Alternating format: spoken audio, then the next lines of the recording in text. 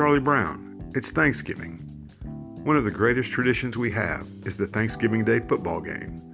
And the biggest, most important tradition of all is the kicking off of the football. Lucy Van Pelt, A Charlie Brown Thanksgiving.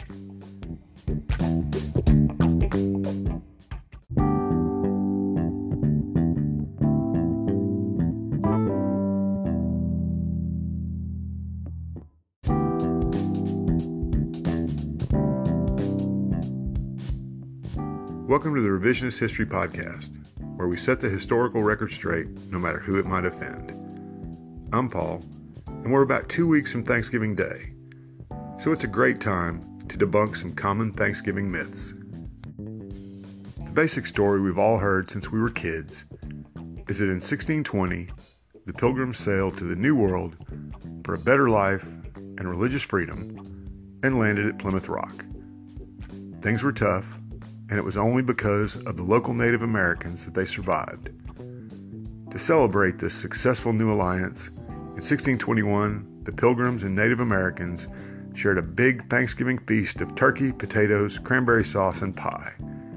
And we've celebrated it ever since. Okay, well, there were indeed Native Americans and English settlers present. Beyond that, not so much. First of all, the Pilgrims weren't actually called Pilgrims at all.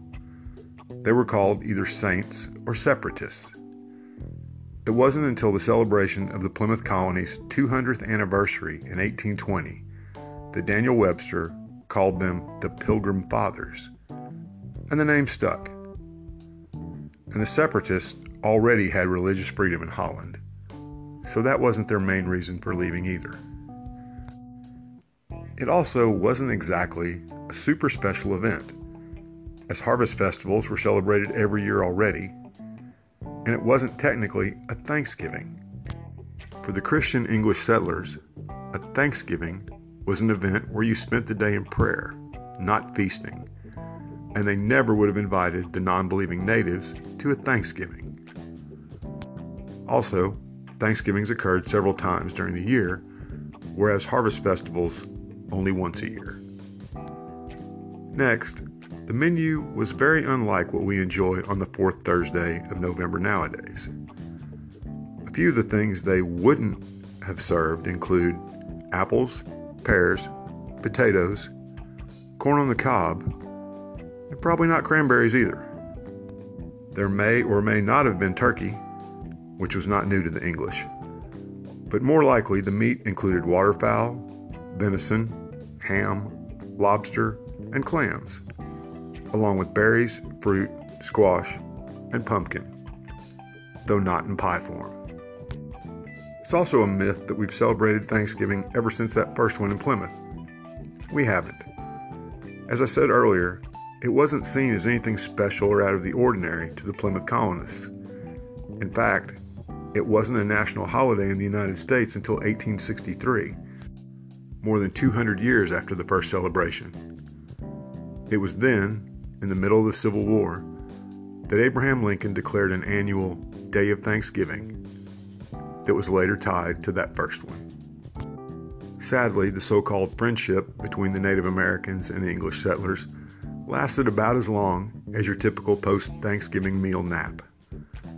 Things turned sour very quickly, as they sadly often would in our dealings with Native Americans as a whole. Perhaps the most egregious example is the treatment of Tisquantum, known to most of us as Squanto. He translated for the English, helped them trade with his tribe, and, supposedly, taught them how to plant corn. They repaid him by selling him into slavery in Spain. He did eventually escape and made it back home, only to find his entire tribe had died of smallpox. One last tidbit that isn't about a myth, but isn't commonly known. The Pilgrims were about as good at navigation as Columbus. They landed in Massachusetts when they were actually aiming for Virginia.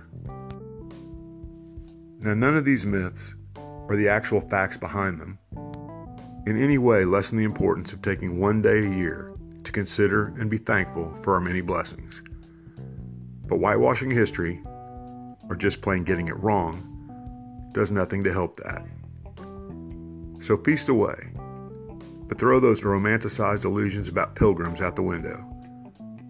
And remember to root for the Dallas Cowboys, yet another great Thanksgiving tradition.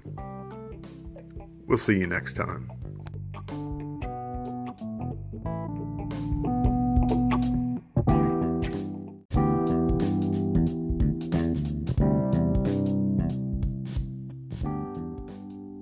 Thanks for listening to today's episode. I hope you found it both informative and entertaining. If you'd like to help us keep episodes like this coming, please consider clicking on the Support This Podcast link in the show notes. It'll go a long way towards helping us create more episodes and hopefully becoming completely ad-free. Thanks a lot.